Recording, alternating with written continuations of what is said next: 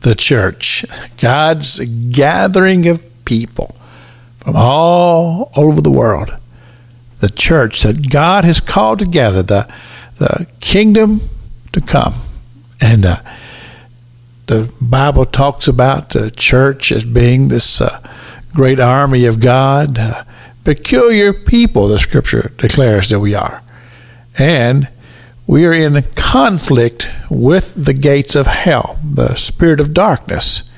Now, here's the thing that I think it's very important, that every person who would declare that they are part of the gathering that Christ has gathered together, this church, this great, wonderful institution that is designed for the purpose of bringing men and women to the reality that they are spiritual people, they are children of the light, destined for eternal life in this place called heaven, where we will be forever with God.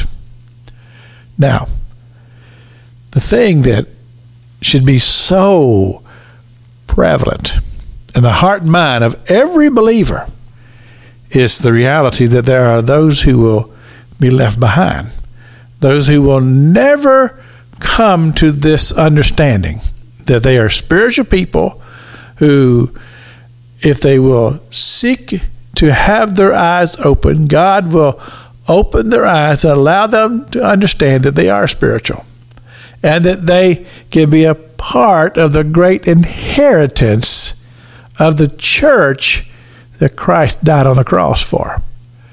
And so the burning thing that should be in every heart is that, hey, here are these people over here.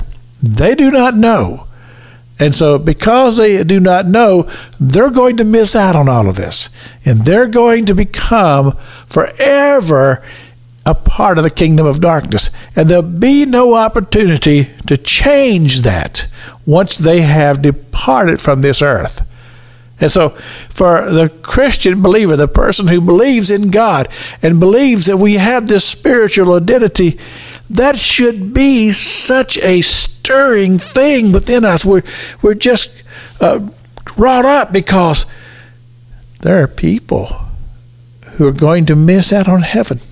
And they're going to forever be enslaved in the kingdom of darkness and destruction and eternal torment.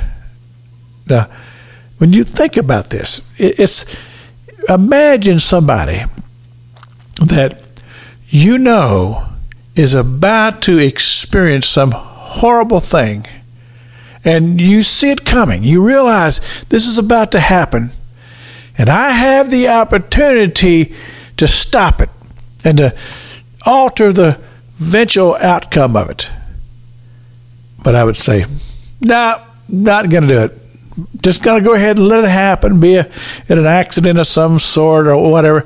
Not going to intervene, not going to let it happen. I'm just going to let it go.